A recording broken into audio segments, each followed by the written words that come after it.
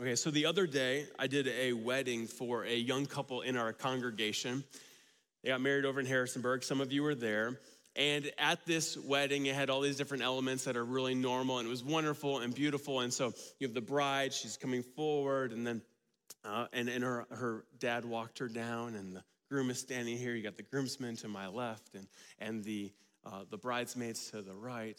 And just a wonderful moment for us to celebrate and come together and affirm their love in this moment. Several of you have probably been to a wedding recently and you've seen this.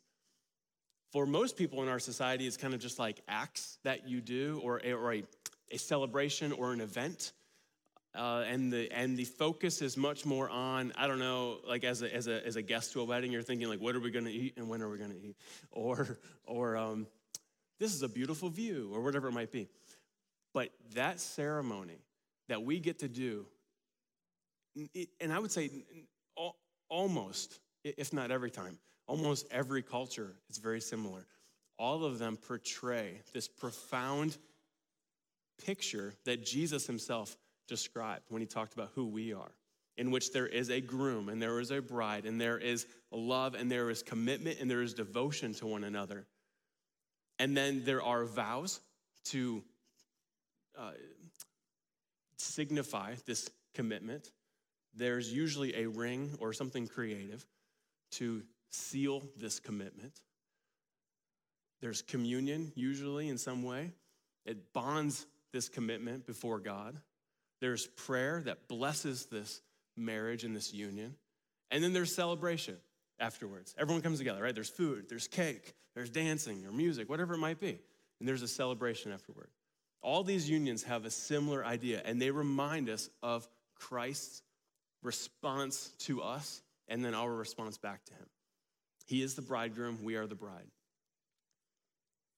When a couple comes down and then they stand there, or the dad walks the daughter down and the groom is standing there, I'll usually begin by telling everybody, hey, welcome. And I'll mention something along the lines of, this wedding ceremony is not just an event. This is a worship service unto God. Because it is God who created marriage to the first man, right, Adam, which is so weird that I was named that, but no. To the first man, he says, it is not good that he be alone. So then, what, if I recall, he puts Adam in this deep sleep, takes the rib, creates Eve, brings Eve to him, and then brings them together in this union. And it is from that model that we find ourselves in marriage. Well, and it's not always the father, but when the father walks his daughter down, I'll say, hey, it is traditional for us to say who gives this woman to this man in marriage. And the man often replies, her mother and I, or we do, or something along those lines. And it is this moment to signify this passing on. In this case, particularly, it was a younger daughter. So particularly when they're just younger, there's a sense of the father has been raising this daughter her whole life. And now he is giving, it's a blend of a blessing and permission and excitement to say, now I am entrusting you to her, young man. So now it's your job to lead and care and protect and provide for her, right? There's that kind of connotation. I'm reminded of when that first came to mind for me, when in kind of in a deep and profound way, 3 years ago, our first daughter was born in April, and it was only a week or two later that I did a wedding for a friend. It was Dwight and Angie's daughter, and we're over there at the vineyard, and here we have our little daughter. So she's, I think, two weeks old. And I remember in the reception afterward when Dwight is dancing with Katie, right, for the father-daughter dance.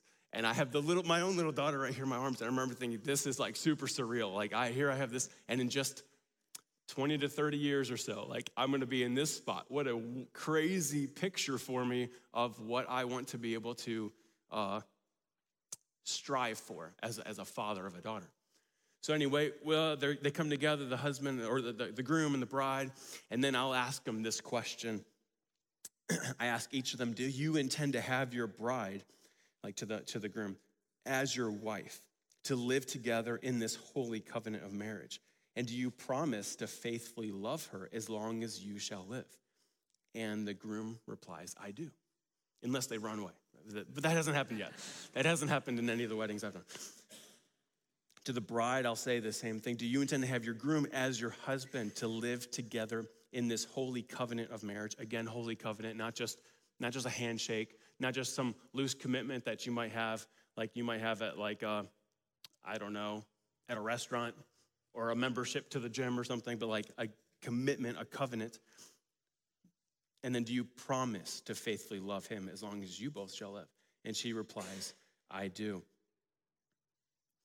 That sort of a moment reminds us of Christ's love toward us. So let's talk about this. In Matthew chapter 9, Jesus says this, can the wedding guests mourn as long as the bridegroom is with them? The days will come when the bridegroom is taken away from them, and then they will fast. In the context of that, he's being critiqued by the Jewish leaders about why his disciples are not fasting. But he uses this language of being their bridegroom. And from that, this idea and this image and this word picture continues throughout the early church. So what does it mean to be the bride of Christ? Or what does it mean to be the Christ? Or what does it mean for Christ to be our bridegroom? Well, there's several different pictures of this that kind of give us more detail. The first I want to draw our attention to is found in Ephesians chapter 5. If you have your Bibles, you can turn there. It's a lengthier passage, and I'd like to read through most of it here. Ephesians 5, starting in verse 25. It says, husbands, love your wives as Christ loved the church and gave himself up for her, that he might sanctify her, having cleansed her by the washing of water with the word, so that he might present the church to himself in splendor, without spot or wrinkle or any such thing, that she might be holy and without blemish. In the same way, husbands should love their wives as their own bodies. He who loves his wife loves himself, for no one ever hated his own flesh, but nourishes and cherishes it, just as Christ does the church, because we are members of his body. Therefore, a man shall leave his father and mother and hold fast to his wife, and the two shall become one flesh. This mystery is profound, and I'm saying that it refers to Christ and the church. However, let each one of you love his wife as himself, and let the wife see that she respects her husband. So in this passage, did you see all these different descriptions of what it means for Christ to be our bridegroom, our eternal bridegroom? We see that he loves the church. We see that he gave himself up for the church. We see that he sanctifies the church with his word. We see that Christ desires to present a pure bride. We see that he nourishes the church, that he cherishes the church, that he becomes one with his church as a husband and a wife become one. This idea, this whole section, this whole I don't know, as you think about this, and I was thinking about this even doing the wedding because I knew I was going to preach on this, so while I'm even up there officiating, I'm just reminded of this passage while they're working through the ceremony and everything. And we are reminded that we are chosen and that we are pursued by Jesus Christ. He says, I have chosen you and you are mine as the eternal bridegroom to his bride. You know, if we think that our relationship with Christ is by accident, then we have fooled ourselves. If we think that we initiated love to Jesus Christ, then we are deceiving ourselves. He is the one that pursued us first. He opened that whole conversation and has been relentless in this, passionate in this. And we respond back to him. This whole idea of our role in our relationship with Christ is a response back to him. That is such a healthy role because it allows us to recognize that he pursues, he chases after, he provides, he leads, and we just respond with trust, with faith, with love. And that is so good for us as opposed to getting ahead of things, being impatient with things, and whatever it might be in our relationship with Jesus Christ. So we know that he loved the church, gave himself up for the church. sanctified her with his word, desired to present a pure bride, nourished the church, cherished the church, became one with his church. Therefore, we also know about ourselves who we are to be.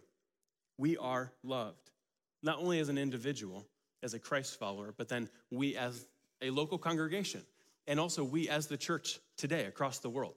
So it's kind of several different layers, and even church historically. So it's a massive texture of layers there. But we are loved, we are sacrificed for, we are sanctified, we are presented as a pure bride, we are nourished, we are cherished, we are one with our eternal groom. What a wonderful reminder for us, especially in those moments when we feel like we are unloved or unlovable, rejected, not worthy, not worth of love, whatever it might be. We are reminded of what is the truth as opposed to what the enemy may tell us often.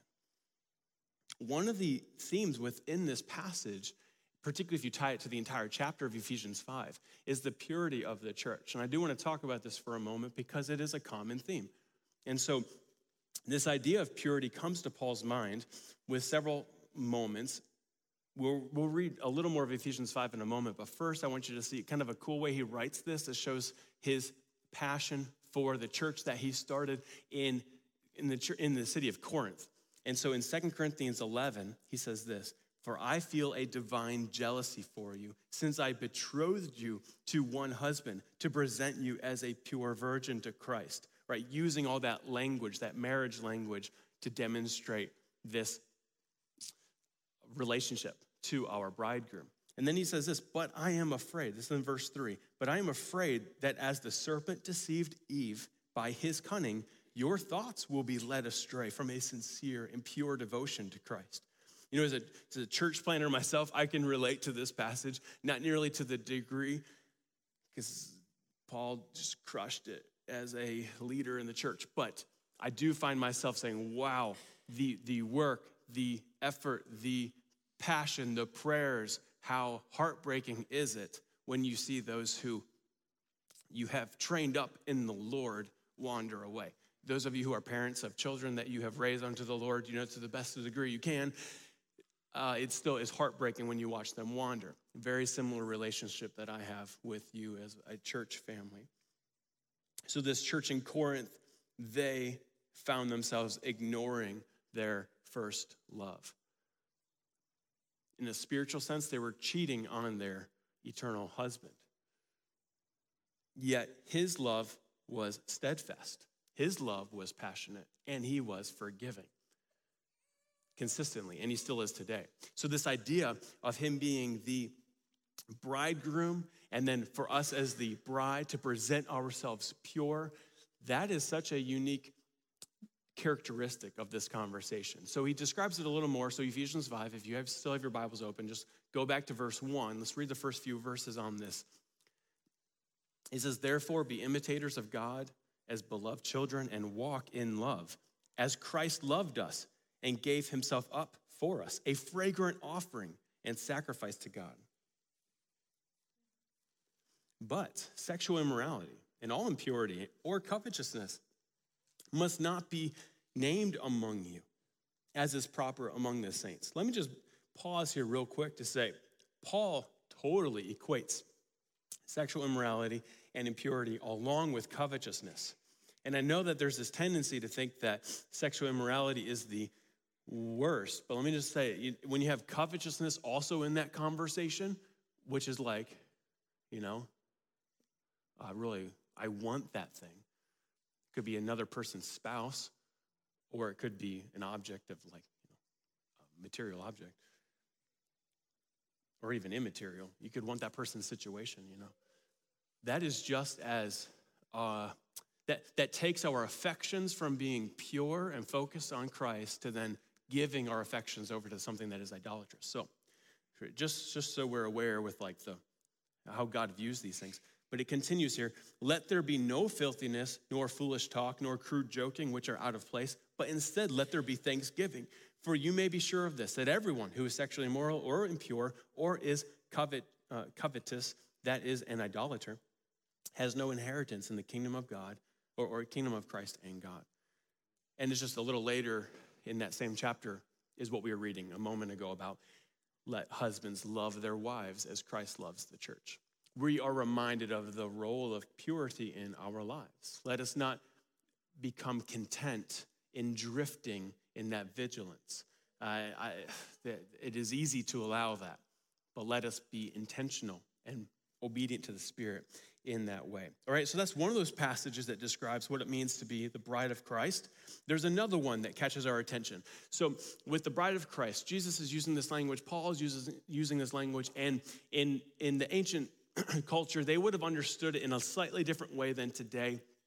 Often you'd have somebody who, like a man would betroth himself to his fiance, right? And so that would happen, that'd be exciting. And then the guy may go back home, like away from the fiance, and for a time period, build his home, sometimes attached to the family clan dwelling or the family land, building the home in preparation for when he's going to come back to be bride and get her and then take her to their new home. So that kind of language that scenario would have been far more familiar. I personally didn't do that. I don't know, some of you might have, especially around here. You're like, yeah, that's the house I built while my wife was waiting for me. It's like, okay, yeah, cool. But that would have been far more familiar scenario. And so that gives us a little more context when we read a passage like this in John 14. See if you've heard this verse, but I don't know if you've ever thought of it in this context. John 14, Jesus says, let not your hearts be troubled. Believe in God. Believe also in me. In my Father's house are many rooms. If it were not so, would I have told you that I go to prepare a place for you? And if I go and prepare a place for you, I will come again, and I will take you to myself, that where I am, you may be also. He is our bridegroom, even when he comes and he gets us. Now, this is most often described as the rapture of the church. 1 Thessalonians 4 says it this way: then we who are alive, who are left, will be caught up together with them in the clouds to meet the Lord in the air, so that we will always be with the Lord.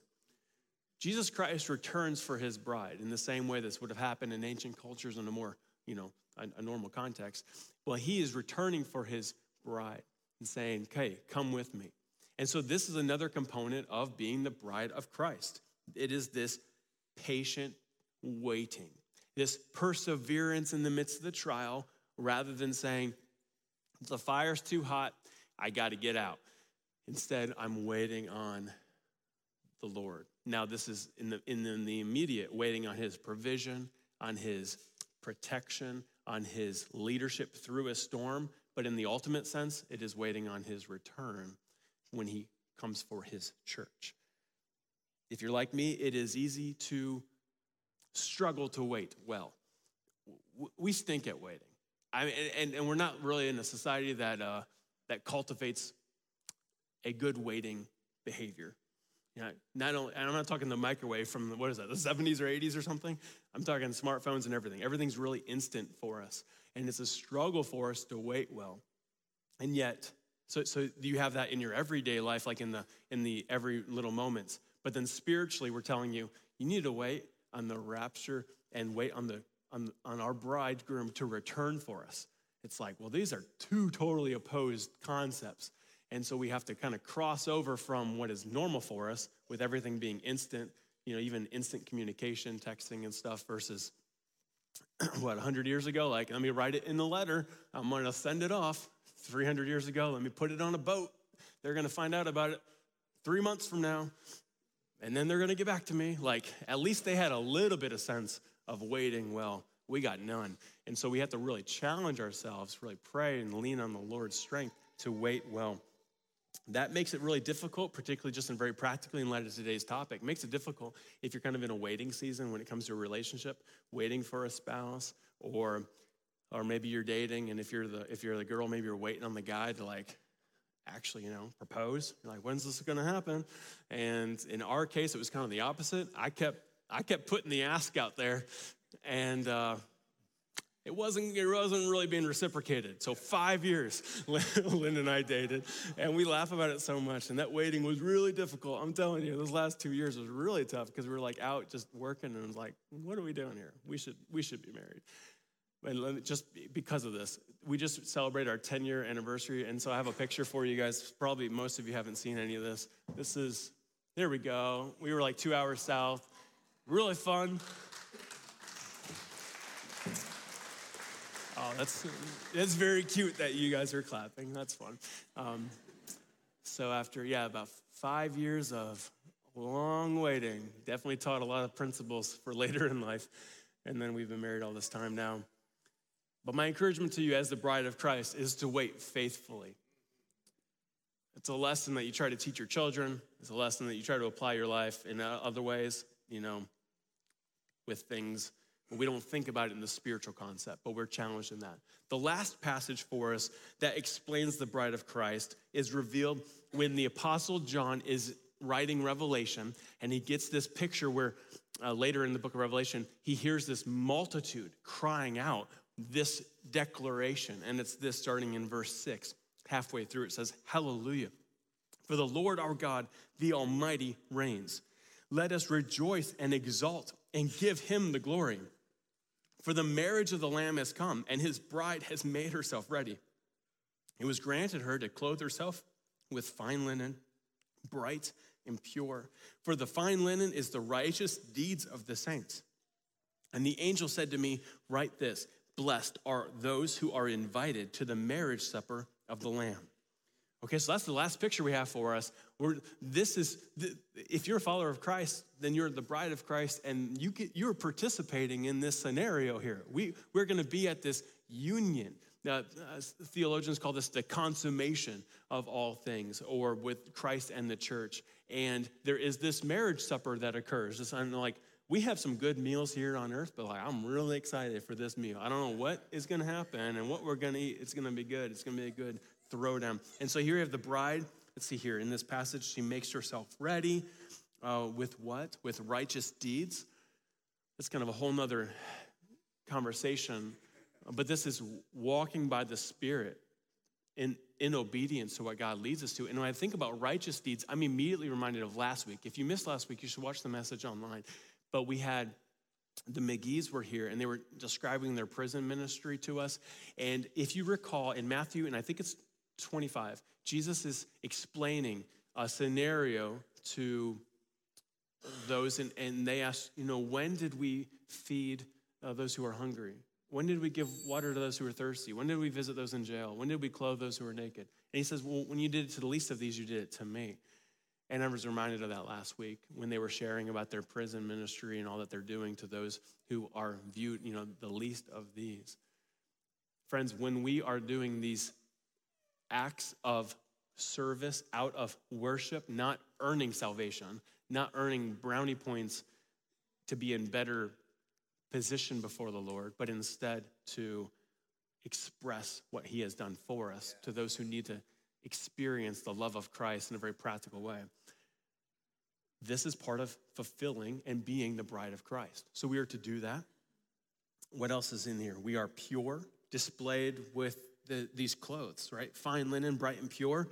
This is often displayed even in our own weddings where there's a white wedding dress and like the whole dress shopping thing, right? You ladies, like this is like a whole thing. I mean, it's why it's like multiple TV shows. I mean, people will just watch shows of people shopping. Like, oh, that's interesting. Like, I'm trying to think of a scenario. Like, what show would you and I watch where people are shopping for something? I'm thinking of things, but all of it is stuff that PETA wouldn't really like, so I'm not gonna say it. But anyway. So ladies will watch shows of dress shopping, it's the whole thing. Well, for us, we're reminded of the significance of this clothing. Also, the church here, the bride is beautiful. The church is adorned with beauty. And then one day, the groom will consummate this relationship with a union and then a celebration with the marriage supper. This promised union is a deep hope that every Christian has. And we know with certainty, this is promised to us by our Savior, that he's gonna return for us, and we will be unified with him. And so, church family, this idea of being the bride of Christ is what we focus on this morning. We remember this. It teaches us Christ's love toward us and also our response to him. It teaches us fantastic dynamics of our identity as followers of Christ. My challenge for you is also when you are attending a wedding, maybe even this fall. A lot of people do weddings around here in the fall because of the beauty and the mountains and all that. When you're there, don't just view it as a ceremony. Allow yourself to view this as a worship service unto the Lord, particularly if it's a Christian wedding in which it's, an acknowledgement of God within the ceremony. But even if it's not, you personally can sit there and you can see, it could even be a movie, but that's a little detached. So say it's a ceremony that you're sitting there and you're watching. You can be reminded, wow, just as the bride, like here she is, and the groom is there, and they're committing their love to one another. That's what Christ says about us. He says that he is passionate about us and commits his love toward us. And I am to do the same. And just allow that to be a sanctifying moment for you in your walk. A little bit of a spiritual gut check. Well, how are we doing? And that's how I want us to conclude this morning as we're reflecting on this. When we might be challenged in one way or another with these different passages, particularly in Ephesians 5. And then you have the passage on John 14 with preparing the rooms for us, and then this last one in Revelation 19. And they can challenge us in different ways, but as I think about a wedding ceremony, as I think about being the bride of Christ, I'm reminded of those initial statements that I ask the groom and the bride when the ceremony starts. I say, do you intend to the groom, do you intend to have your bride as your wife, to live together in this holy covenant of marriage? And do you promise to faithfully love her as long as you shall live? And what does Christ say to that sort of statement? He says, I do. Well, what do we say? So Christ has said, he said, I do, and he's been totally faithful, perfectly faithful in that. Like earthly husbands are not perfect like Jesus is as far as the bridegroom is concerned. But Jesus has been perfect in that. For us, we say I do when we say I believe in Jesus Christ as my Lord and my Savior, as my atonement for sin, as my means to be right with my Heavenly Father. But then we must allow ourselves to have, I would say daily, but definitely regular moments of checking. I said I do, but do I need to renew that I do? Because I've been kind of unfaithful to my bridegroom eternally, Or I know positionally I am pure before him, because the blood of the Lamb cleanses all, purifies us. But I'm still in the flesh on this earth, and I've just been walking in ways that I wouldn't say are pure in the way that you would want it to be. Or, when it comes to the affections of my heart, I say I do. Like, I love you, Jesus, but I really also love a couple things that are deceiving the affections of my heart right now. I've been chasing after things. And so I'd like us this morning, as we conclude, to take communion in a way where it's sort of like a spiritual renewing of our vows to the Lord, where we take it and we can find ourselves saying even, I do promise to live this out. I do commit to you, Jesus, as my bridegroom, not just with the loose commitments of this world, but to the best ability I can, Holy Spirit living in me, working through me, and guiding me day by day to the best ability I can. I do commit to responding to you as my bridegroom. I do commit to that day in and day out with endurance, with patience, and again, to the best ability I can with a fierce love of response back to you. All right, that takes our salvation commitment and our sinner's prayer to a whole nother level. right? It's not just words. It's really demonstrating this. And so, Maddie, if you and the team can come on up here to lead us in this song. We have a song for reflection for us to respond. And you can sing along if you like, especially like later on. But as far as how it initially starts, I want to encourage you to prayerfully come down the aisle, almost similar to a bride walking down the aisle, and then taking these elements. You have the wafer and the juice. This is symbolic of Jesus' body that's broken. And then the juice is symbolic of his blood poured out on the cross. And I think there's no more appropriate way for us to say, I do to the Lord than to do so with the Lord's Supper. As we take these elements, we're reminded that our bridegroom didn't just say, I do with his words, but he sealed that not with a ring, but with his blood, with his body. Holy cow. That's a whole nother level. So let me pray, and then we will respond as a church. If you can say, yes, I do back to you, Jesus Christ, as my groom, then you can come on up here, take the elements, and we'll continue to worship.